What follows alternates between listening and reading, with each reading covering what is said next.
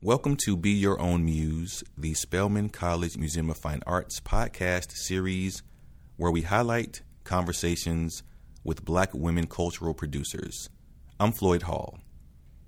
This conversation is presented as an extension of the current exhibition, Mickalene Thomas, Mentors, Muses, and Celebrities, to celebrate and to highlight conversation around that exhibition. We are inviting members of our community to talk and to be in dialogue with each other in the spirit of mentorship, muses, and celebrities. So with that in mind, today I have the pleasure of speaking with Gilmore Jackson and Danielle Gilmore of the Feminist Women's Health Center. Kwajelyn, Danielle, welcome. Thank you. Thank you. Let's start at the beginning of this relationship. When did you first meet, and what were your initial impressions? Kwajelyn first, then Danielle. We first met when Danielle applied for a position at Feminist Women's Health Center for the Black Women's Wellness Program Coordinator. And I interviewed her and subsequently offered her that role that she's been in for almost a year. Yeah, what she said, right? Now, of course, that's the formality around the actual employment situation. But beyond that, in terms of first impressions or maybe just first opinions, what were some of those, Danielle? Free Black woman, I want some. Not some of her, but some of, like, the freeness, you know? Like, just her aesthetic, her appearance, just, it really spoke to parts of me that thought that didn't coincide with professionalism or something. Like, I've grown up in this really staunch, actually Protestant type environment. My family is, like, Baptist, but still, like, Indiana is, like, WASP city. And so, like, what I've been told about professionalism, how you're supposed to look, how you're supposed to dress, it was a pleasant surprise to see Kwajelyn doing it her way and still in a position that, you know, some hope to be in at some points.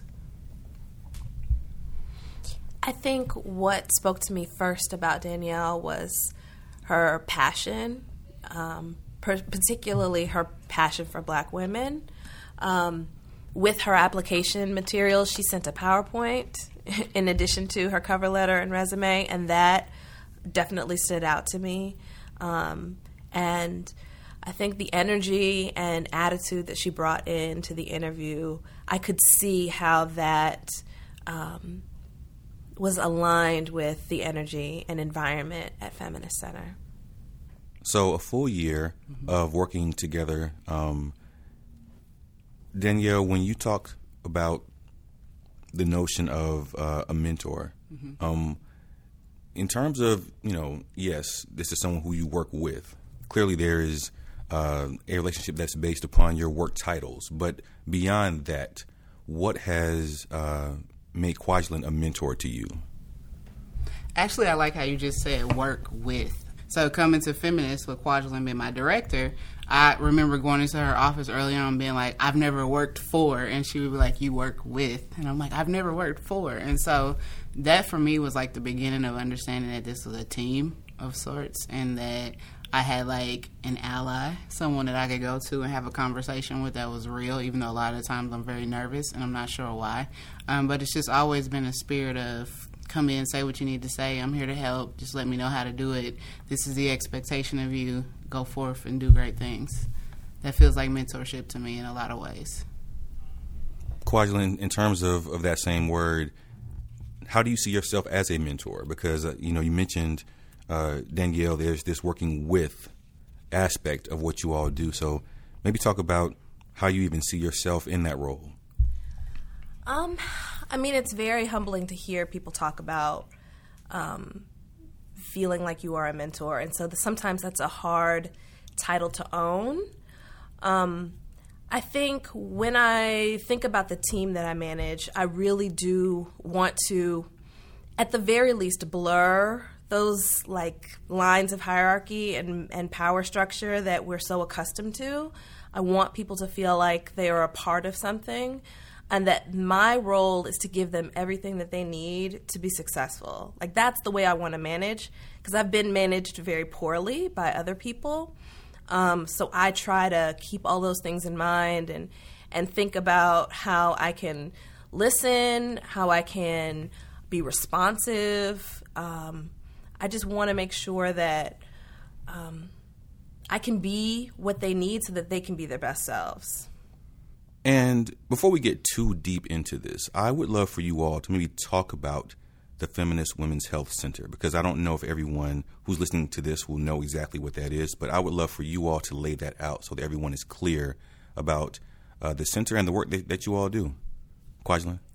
Sure. Feminist has been around for over 40 years. It's a reproductive health, rights, and justice organization that provides direct health services and sexual and reproductive health across sort of a gamut, but also has advocacy, education, outreach, and public policy work that we do that works alongside the work of the clinic. My team, as Danielle mentioned, does that advocacy and outreach work, really tries to center reproductive justice and complement the health services that the clinic provides. Now, with this exhibition and with a lot of Mickalene Thomas's work, the Black woman's body is at the sort of center of what she's worked with and around and highlighted. So as I was thinking about this exhibition, thinking about the center, to me it almost feels like the Black body is your muse. Talk about that in terms of that notion of the Black body, the Black woman's body being your muse. I think that's a really accurate description.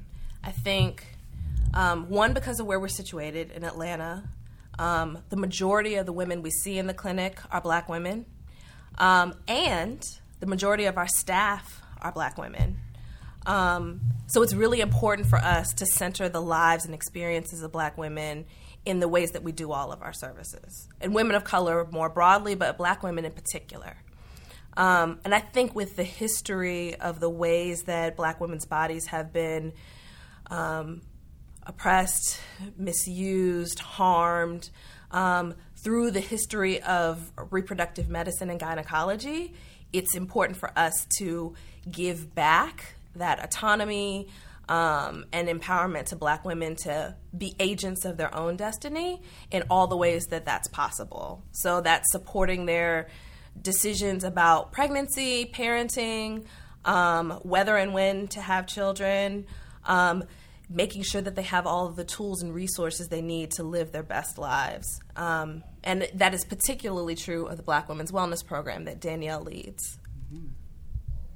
Yeah, I really, just backing up with that, it's like bodily autonomy, awareness around mental health, things like the program that I want to run, it's still getting off the ground, but I see it being like an all-encompassing place for Black women to come and find fellowship with other Black women. We're in the process of developing a leadership program, which is like something that's feeling very amazing in my spirit now, but I'm just getting in touch with more community members to get other eyes on it, other thoughts, like a mastermind group behind it.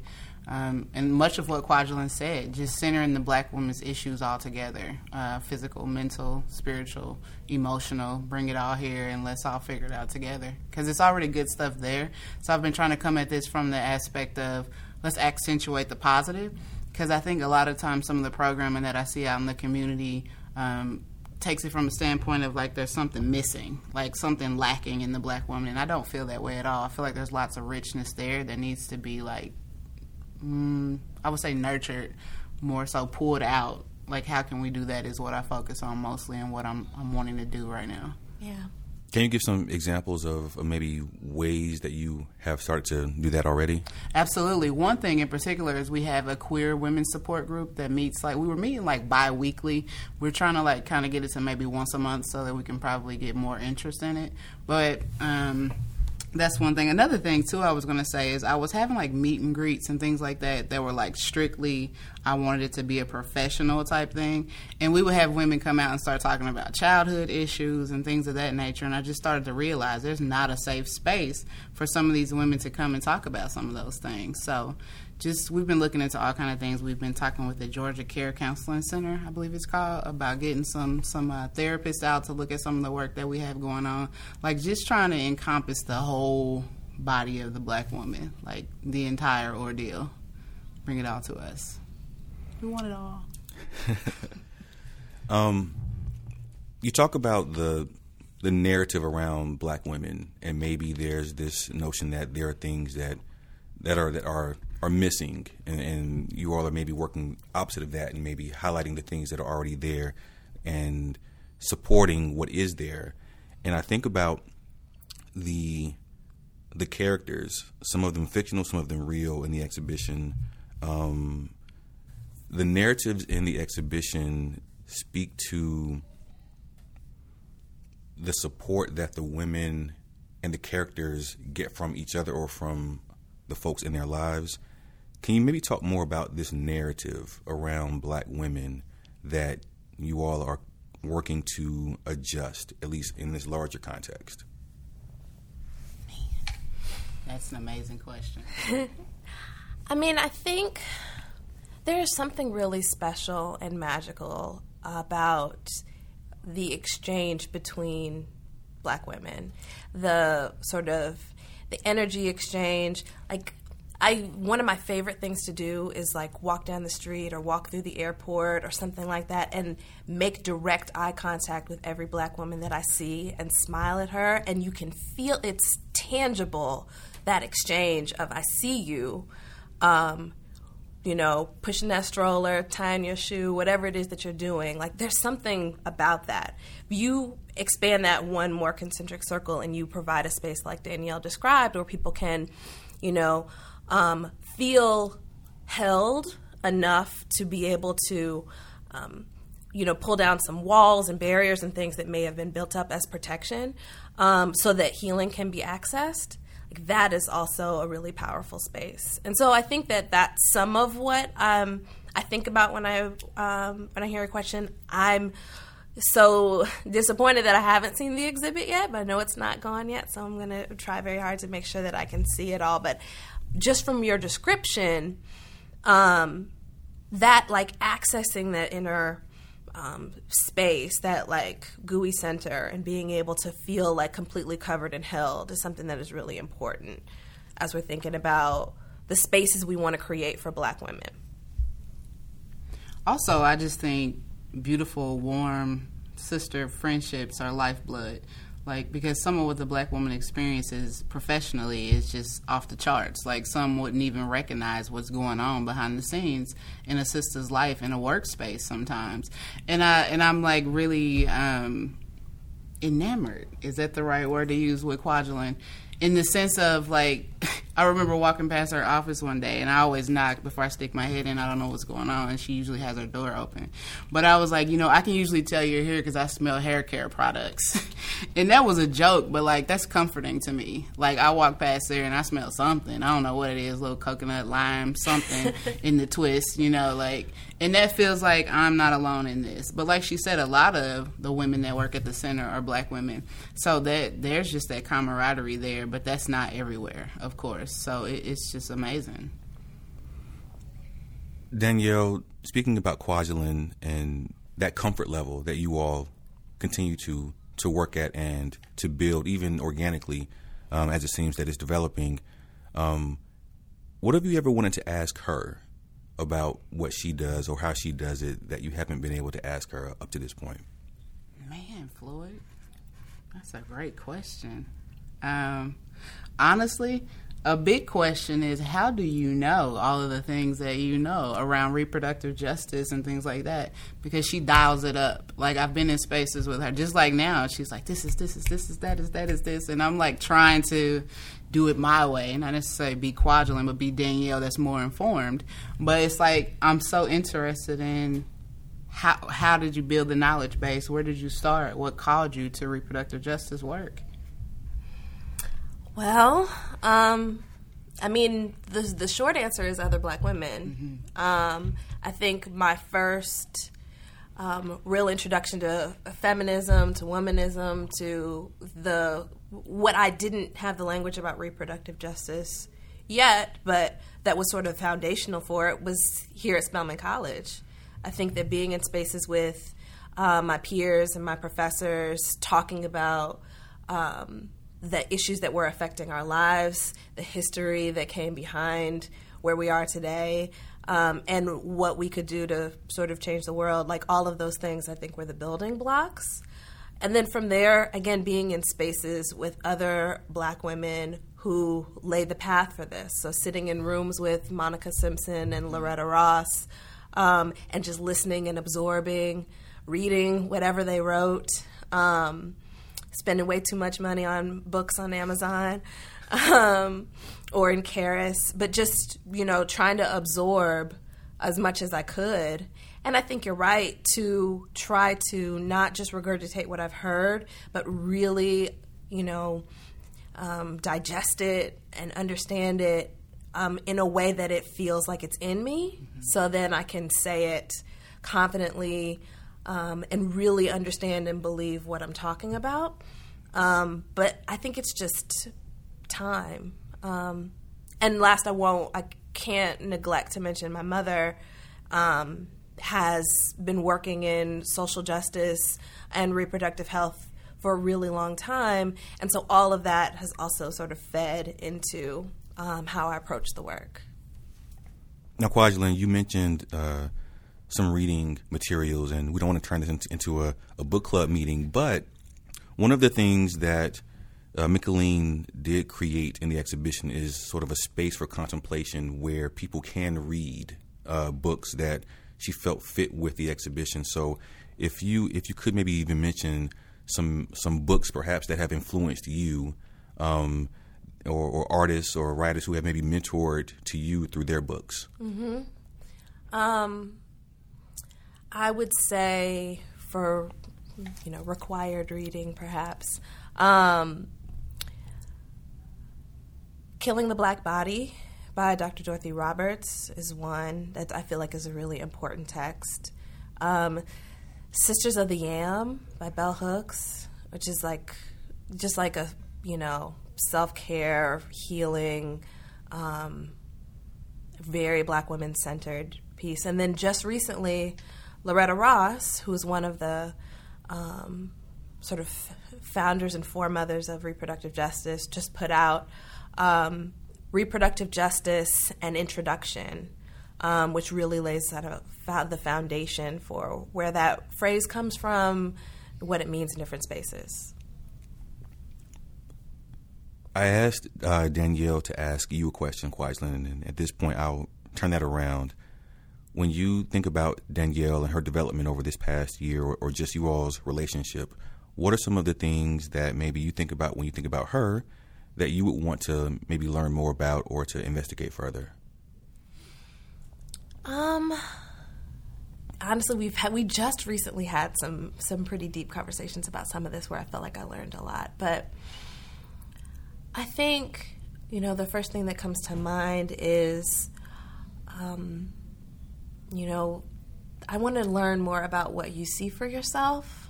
Not, again, just in a professional context, but I want to know, when you sort of close your eyes and see into the future, I won't even give a prescribed year, but what do you see that makes you feel accomplished and full? What's the one thing that would help you to get to that accomplished and full space? Wow. Not asking for a 5-year plan. Yeah, of course, just yeah. What to lay it out for the next 10 years. When I close my eyes and I think about something that really makes me excited for the future, is I want to be a parent. And I actually have met someone that I think I want to share that kind of responsibility with, who's in another country, that I've actually asked to marry me.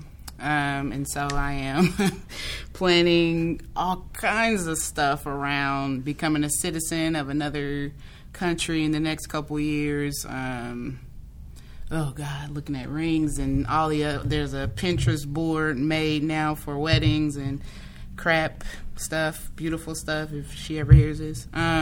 So just, that's something that I close my eyes and I think about and feel really excited about. And I haven't shared that with a lot of people because it's just kind of really new to me, and I find myself sitting in corners with my knees like up against my chest, a little nervous, because I never thought I was going to marry anyone. I never met anyone I wanted to marry.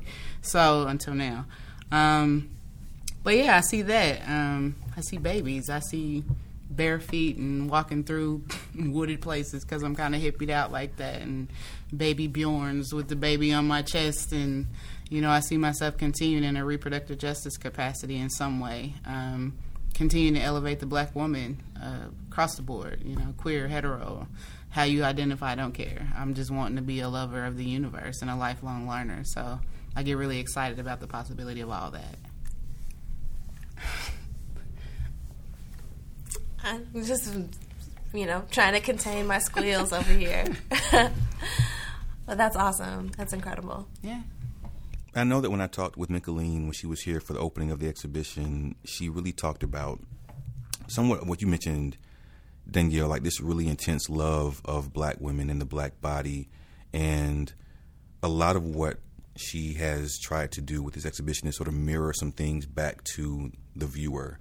And Kwajelyn, you talked about that a little bit when you were mentioning, you walking through public spaces, really trying to, force eye contact to create a connection. I would love for you to maybe talk more about that intentional mirroring, because I feel like that's something that can be uncomfortable at first for the recipient of that, but ultimately kind of leads to this more constructive place. So maybe talk more about your thinking when you're doing that. Mm-hmm.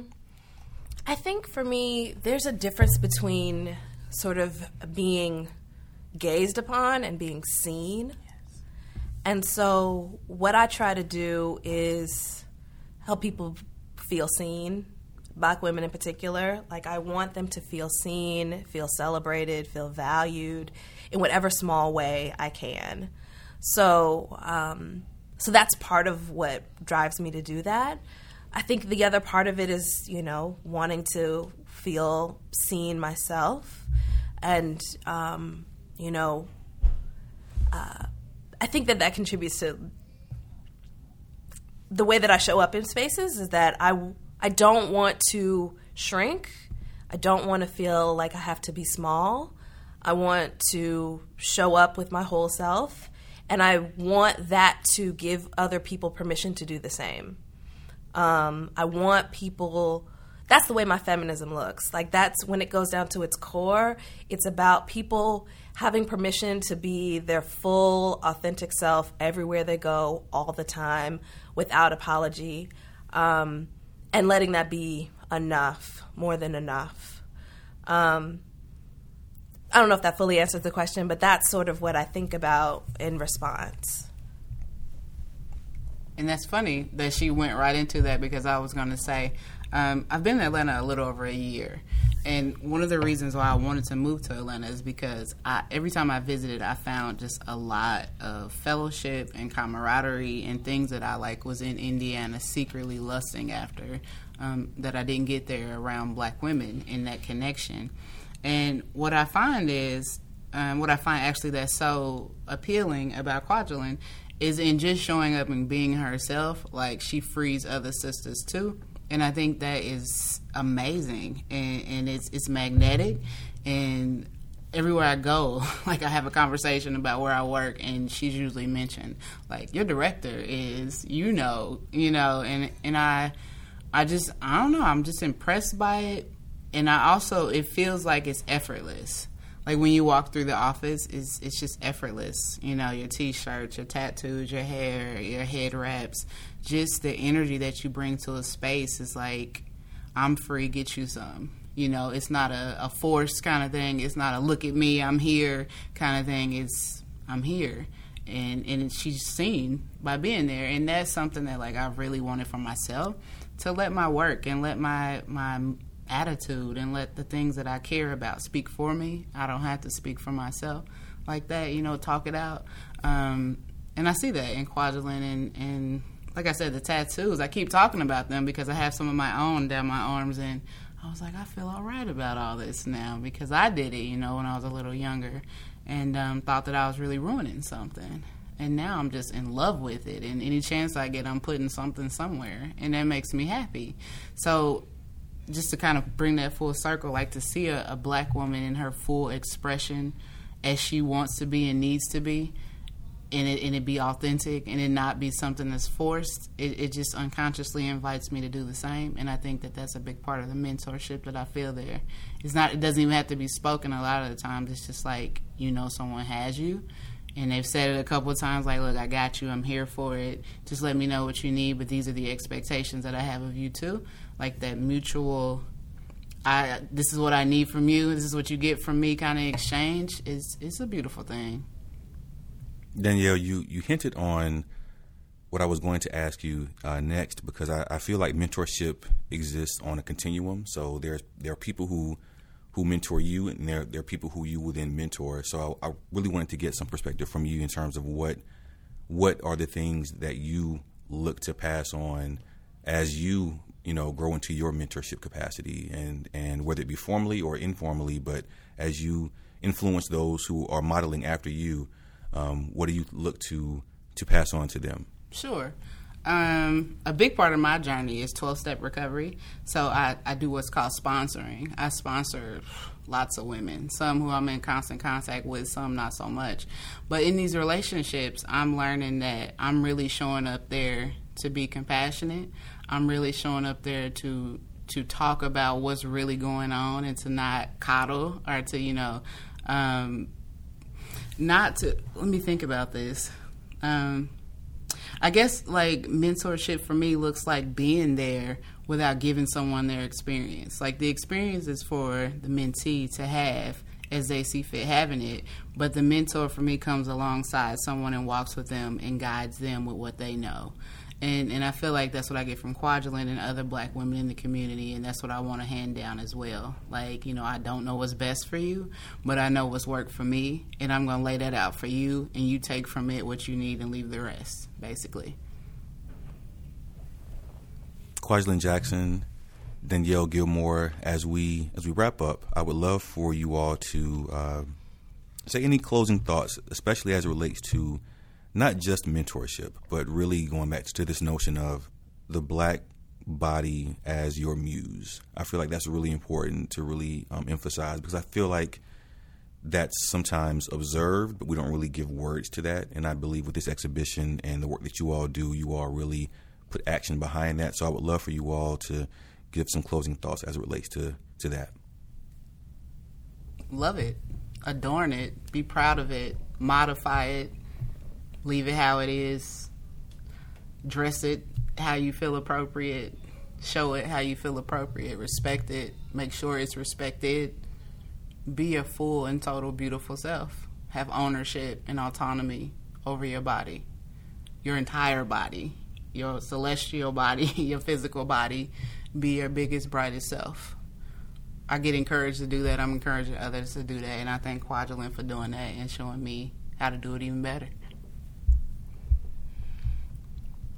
I don't know that I could say it any better.